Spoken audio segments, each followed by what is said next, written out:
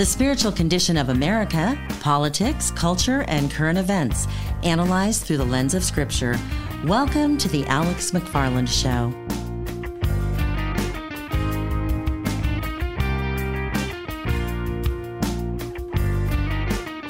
In recent weeks, of course, all eyes of the world have been on Israel and the war that's going on there. And we're going to talk about that in this program today. And we're going to read from Psalm 83, looking at 3 facts about turning to God in times of trouble. Because certainly throughout their existence, the nation of Israel has had repeatedly to turn to God, especially turning to God for protection.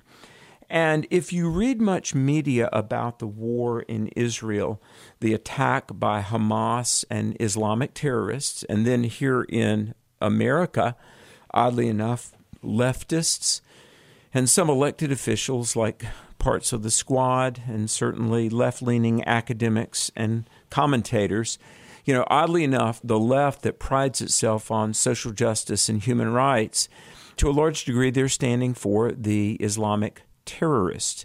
And these groups that talk so much about rights and, what are the things I'm entitled to, they're denying Israel, the nation of Israel. One of the fundamental rights of any nation is the right to self-defense. Well, in the news media coverage, at least in news media coverage by those that consider Israel's role in history and prophecy, much is made about Psalm 83. And the question is Psalm 83 really being played out before our very eyes?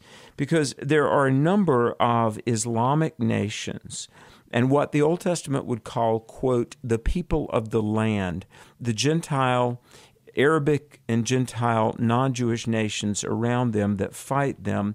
And so we're going to read from Psalm 83 to bring some biblical context, I believe, to what's going on in Israel right now. And then we'll draw some practical applications for our own lives about turning to God in times of trouble. But Psalm 83 says this, "Keep not thou silence, O God, hold not thy peace, and be not still, O God. For lo, thine enemies make a tumult." In other words, a big storm, a big noise. "They that hate thee have lifted up the head. They have taken crafty counsel against thy people, have consulted against thy hidden ones," or the rulers, the ones that have a word from God, plans from God, directives from God. In other words, classified information.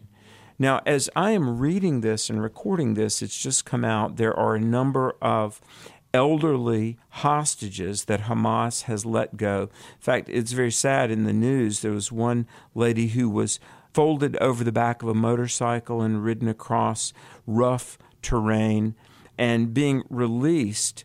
And elderly and people with physical infirmities that are about to die, Hamas has released a few of these hostages for always self-seeking purposes because they don't want to look bad if they have a hostage die on their hands. But one of the hostages talked about spider webs of tunnels under Gaza, tunnels under the ground big enough to take a grand piano through.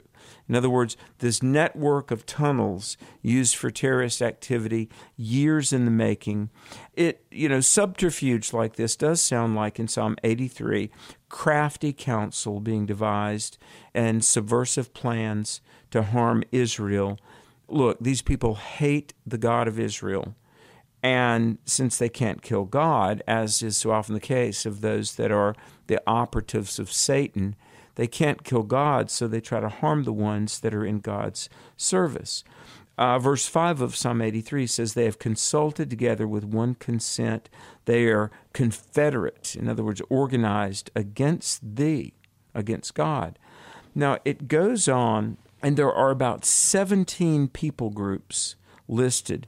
Today, these people would be almost exclusively Islamic, probably are completely Islamic, if not devoutly so, at least culturally so. And they've amalgamated themselves, come together, and they've been forged in alliances to fight Israel. And it goes on and it says, "The tabernacles of Edom and the Ishmaelites of Moab And the Hagarenes, Gebal, Ammon, Amalek, the Philistines, the inhabitants of Tyre, Asher is joined with them. They have helped the children of Lot. And it goes on, and this is called an imprecatory prayer, a prayer of judgment against the enemies of Israel is prayed. Verse 9 and following, do unto them as unto the Midianites, as to Sisera, as to Jabin at the brook of Kison, who perished at Endor because they became as dung for the earth. Make their nobles like Oreb and Zeeb, yea, all their princes as Zeba and as Zalmunna. Now, we'll come back to that. Why? Verse 12, because they said, let us take ourselves the houses of God in possession. It's like, let's confiscate Jerusalem and the temple. We're going to take it forcibly, which the Muslims have done. Oh my God, make them as a wheel, as the stubble before the wind. Now, what is like a wheel? In other words, he's praying, God, hurl them round and round. As the fire burns a wood, and as the flame sets the mountains on fire, so persecute them with your tempest, and make them afraid with your storm. In other words, Lord, all these enemies, they hate you. They want to kill us. Look, bring trouble upon them. Make them afraid with your noise and storm. Fill their faces with shame, that they may seek thy name, O Lord. Let them be confounded and troubled forever. Yea, let them be put to shame and perish. Now, verse 18 is where we'll draw application later on in the program. But there's this conclusion to this prayer of Psalm 83, that men may know that you, whose name alone is Jehovah, are the Most High over all of the earth. Well, there is a lot here. There's a lot here. And I want to talk about what's interesting is the names of all these people, the Edomites and the Ishmaelites. We directly know that these people now are Muslims. Ultimately, Muhammad would descend from these people. Muhammad was born around 571 A.D. Islam was started about 622 A.D. In fact, if you look at religious books from, say, the 18th and 19th centuries, very often Mohammedans, those are Muslims, are called Ishmaelites. In fact, I've got a very famous apologetics book from the late 1800s by A.B. Bruce. I love the title, Apologetics or Christianity Defensively Stated, and it talks about the Ishmaelites. Well, all of these people, you go down there, the Hagarenes, descendants of Hagar. Isn't that something? Remember Abraham and Sarah and Hagar. And Hagar had come out of Egypt, and there was false religion. It goes on, talks about the Amalekites. And yes, in Psalm 83, the Philistines. That's in verse 7, people that we today would call Palestinians. But notice also, when we come back, we'll talk about friendly fire, people of the house of Israel that had turned to follow Israel's enemies. We're going to talk more about this, the war in Israel as seen through the lens of Psalm 83 in the Old Testament, when this edition of the program returns. Stay with us. Fox News and CNN call Alex McFarland a religion and culture expert. Stay tuned for more of his teaching and commentary after this.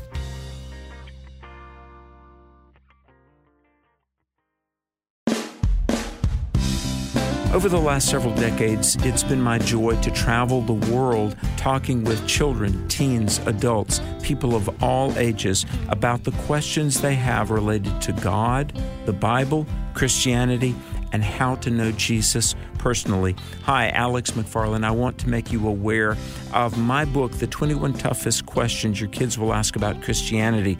You know, we interviewed hundreds of children and parents and families to find out the questions that children and people of all ages are longing to find answers for.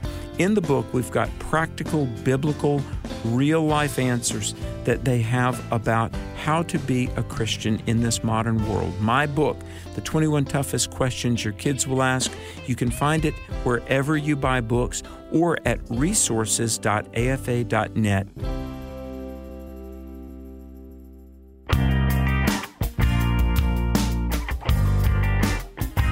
He's been called trusted, truthful, and timely. Welcome back to the Alex McFarland Show.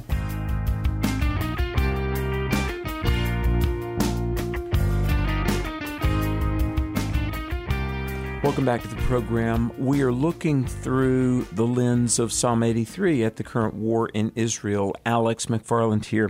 You know, it's very interesting. On Friday, October 6th, we were recording about Ezekiel 38. And Ezekiel 38 talks about the nations of the Arabian Peninsula that will attack Israel in the last days, just shortly before the Lord returns, and of course woke up like the rest of the world on Saturday, October 7th, shocked to see Israel being attacked. In the weeks that have followed, it's just been very disheartening to see so many American academics and those that are in positions of authority siding with the terrorists. And let's be clear, Ilhan Omar and Tlaib and the Squad and the Ivy Leagues and the Hollywood celebrities speaking against Israel, they are defending terrorists, people that behead infants, people that are torturing prisoners. And you know what's so sad about this is, and we've got an article out that's being pitched to the national media right now, Gaza, which is very near Jerusalem. All right, in Jerusalem, the average person lives on $42,100 a year. In Gaza, the average person lives on $5,000 a year. And as news has come out about terrorist tunnels, spiderweb, that's the word they use, all through Gaza, you've got to understand these terrorists use their own people as human shields. The hospital that was bombed by Gaza, and it was tried to make it look like Israel did it. This was a hospital built in 1882 by Anglicans. It is a Christian hospital and operates as such to this day. In fact, they said, it was reported in Christianity Today that people in Gaza refer to this Anglican hospital as the Baptist hospital that helps Palestinians, Muslims, Jews. That's the hospital that the Hamas terrorists bombed. And so there's so much in the news, and even the terrorists themselves, knowing that they use their own rockets to kill their own people, to make it look like Israel is the aggressor. Did you see this in the news? They call this the CNN strategy. As in the cable news network, some conservatives, humorously call it the communist news network, because CNN, like Democrats, like those of a liberal worldview, they get everything wrong. Tell me what issue it is, and they will come out 180 degrees out of phase on it. Marriage, life, abortion, education. This very week, as an aside, speaking of coming out wrong on the subject of education, Oregon eliminating academic standards for high school graduation. In other words, you graduate just for participating. And it says that students in Oregon that don't have the most basic of competency levels in reading, in math, history, just general knowledge, rather than raise the bar, they said, no, you graduate just because having competency standards by which we measure, it's unfair to ethnic minorities and makes them, quote, feel bad. And do you see the irony of liberalism, how dehumanizing it is? It's essentially the Democrats saying to the minority students, you can't learn, you can't be taught. So what we do, we eliminate standards. So it's not surprising now, several weeks into this war, where Israel, like one of the basic fundamental rights of all nations, is the right to self-defense. Israel is not the aggressor here. And yet, of course, American liberals that, they could not lead themselves out of a wet paper bag are wrong on Israel, calling them the aggressor when they're not. And so Psalm 83 lists some 17 of these nations, but even Asher has joined with them. And this is verse 8, and the children of Lot. Now, Asher represents spiritual sin. The children of Lot represent moral, sexual sin. And just like the tribe of Asher would side with the enemies of God, and the children of Lot with the sexual sodomites, the enemies of God. There are always going to be those people that land on the wrong side of the issues. And it goes on and it lists in this, as we said in the first segment, this imprecatory prayer, do unto them as the Midianites and those that perished at Endor. Remember the witch of Endor that encountered Saul and Samuel. Endor, Midianites, and the people in those areas, occultic practitioners. And so, the prayer is that God would scatter them, turn them like a wheel around and around. They would be blown away like stubble in the wind. And they will be. I mean, you look at the 6-Day War of 67, you look at the Yom Kippur War, and by the way, this war, the Islamic terrorists attacking Israel 50 years and 1 day to the date of the Yom Kippur War in 1973. Israel always, it's sad, there's a body count, there's a cost, but Israel always prevails because God is with Israel, and the enemies against Israel get scattered. But notice this, verse 16 of Psalm 83. Fill their faces with shame. Why? That they may seek thy name, O Lord. The Bible says God takes no pleasure in the death of the wicked, neither do Jews or Christians. We have a high ethic of life. We know that all people are made in the image of God and as such have worth, value, and dignity. But at the same time, we don't compromise God, revealed truth, and covenant promises merely to placate evil people. And then finally, and I want to draw 3 takeaways out of this in the time that we have left. Why? Verse 17, let them be confounded and troubled forever, yea, let them be put to shame and perish. Why? Verse 18, that men may know that you, whose name alone is Jehovah, are the Most High over all the earth. Now here are the points to ponder. Point number 1, God expects us to turn to Him in times of trouble, need, danger, and persecution. In times of trouble, we turn to Almighty God, and this is only right. And Israel is turning to God, and the people around the world, people of good faith and people that care about truth, are turning to God and encouraging others to do so. Keep not silent, O God. Do not hold your peace, and come and help. Don't be still, but help. Why? Because the enemies of God and His people and truth are on the move. Now, we've got to take a break. We're going to come back, and we're going to elaborate on these 3 takeaways from Psalm 83 in light of what's going on in the Middle East. Stay with us. Fox News and CNN call Alex McFarland a religion and culture expert. Stay tuned for more of his teaching and commentary after this.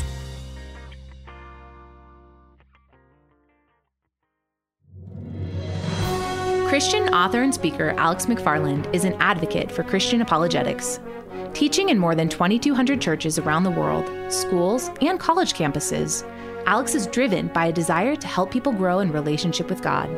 He arms his audiences with the tools they need to defend their faith, while also empowering the unchurched to find out the truth for themselves. In the midst of a culture obsessed with relativism, Alex is a sound voice who speaks timeless truths of Christianity in a timely way.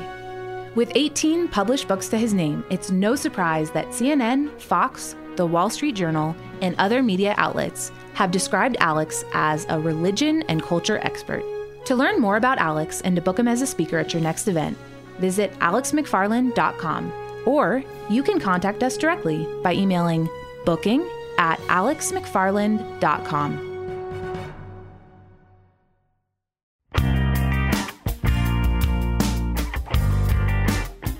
He's been called trusted, truthful, and timely.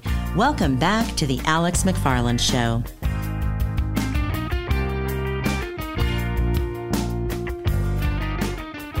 Welcome back to the program. Alex McFarland here. We're looking at the war in Israel in light of Psalm 83 and in light of the nations that today would be Islamic nations that were prophesied to attack Israel in the last days. Is the battle we're watching now prophesied by Psalm 83? Well, only time will tell, but it certainly does have similarities. But 3 points we take away, and maybe Maybe you know what it's like to be falsely attacked, falsely accused. Maybe you know what it's like to be persecuted and to be put at risk and in danger because of your stand for the Lord. Well, the first point that we get is this from the psalmist crying out at the beginning. In times of trouble, we turn to Almighty God. God can help you, my friend. And no matter what you're facing, God wants us to turn to Him in times of trouble, danger, persecution. God wants us to turn to Him in times of need. We all have needs, and God understands that. The second point is this: God knows the specific details about your enemies and endangerments. Listen, regarding enemies, maybe you're being persecuted at work or within your family. But here's the thing: God knows who your enemies are. God knows what they're scheming. God knows about their past misdeeds. And God has defeated them in the past and will do so again. In times past, I mean, think about it. Hasn't God delivered you and brought you to this point? Here you are. God has defeated your enemies in times past. God has resolved your endangerments, and God will do so again. And in a time of trouble and persecution and need, and yes, a time of war, we pray for Israel. We're praying for the church. The church is being persecuted. The church, certainly the American remnant and residue of God followers, we're being marginalized. But God knows the details, and we rejoice in that. And thirdly, know this: in times of trouble, remember that God really does have a purpose. God acts redemptively in verse 16, and even the persecuted pray for the salvation of their persecutors. It says, let them know your name and seek you, verse 16. But finally, why? Because if you're like most people, and this is human nature, especially if you're a Christian and you're walking with the Lord, and you think, why am I going through this? To what good purpose is this happening? Well, God does have a purpose. For one thing, it says that they may know that you are real, verse 18. I mean, people need to know that God is. God is real. Secondly, who God is. It says that they may know you, who alone is named Jehovah, Almighty God. God is real. And then to know what God does and what God expects. It says, thou art the most high over all the earth. In other words, God is sovereign, providential. What does God's sovereignty mean? It means this is His world. He made it. He bought it with His own blood. And God knows what's going on. The Bible says, as the king's heart is in the Lord's hand, and like the rivers of water, He turns it whithersoever He will. Folks, there are no accidents. Leaders come and go, not just by happenstance. God is working divine purposes. Now, God's hierarchy of purposes and priorities, that you would be saved. And C.S. Lewis once was asked, why doesn't God intervene? And C.S. Lewis said, God has literally moved heaven and earth to get you to heaven. Christ came. Christ died on the cross. There literally was an earthquake. The sun hid its face. But here's what God won't do to get you into a relationship with Him. God won't override your free will. You still have to choose. But God has a purpose in the things that He allows. Now, there's a difference between caused versus allowed. God has allowed these things to go on. God doesn't cause evil. God is righteous. He's holy. Part of the reason that God is eternal is that in Him there is no death or darkness, meaning there's no sin or unrighteousness in God. He is pervasively holy. But God has allowed things. Why? So people would turn to Him. So people would know that He is God, He is in control. Look, all of the spin and marketing and litigation, even the Supreme Court decisions will not legitimize gay marriage. All of the spin and insistence in the world and all of the social media will not legitimize transgenderism. God is God. There is no salvation outside of Jesus Christ. But the world must know and must choose to acknowledge that God is real. God has a name. God is not whoever we make him out to be. He is the God of the Bible. He is Jesus, Yeshua Mashiach. Jehovah saves. And God expects something of us. In 1 John, it says, this is his commandment, that we would believe on Jesus Christ, whom he has sent. There's a famous old story of missionaries that got lost in the jungle and darkness was coming on and they were very afraid.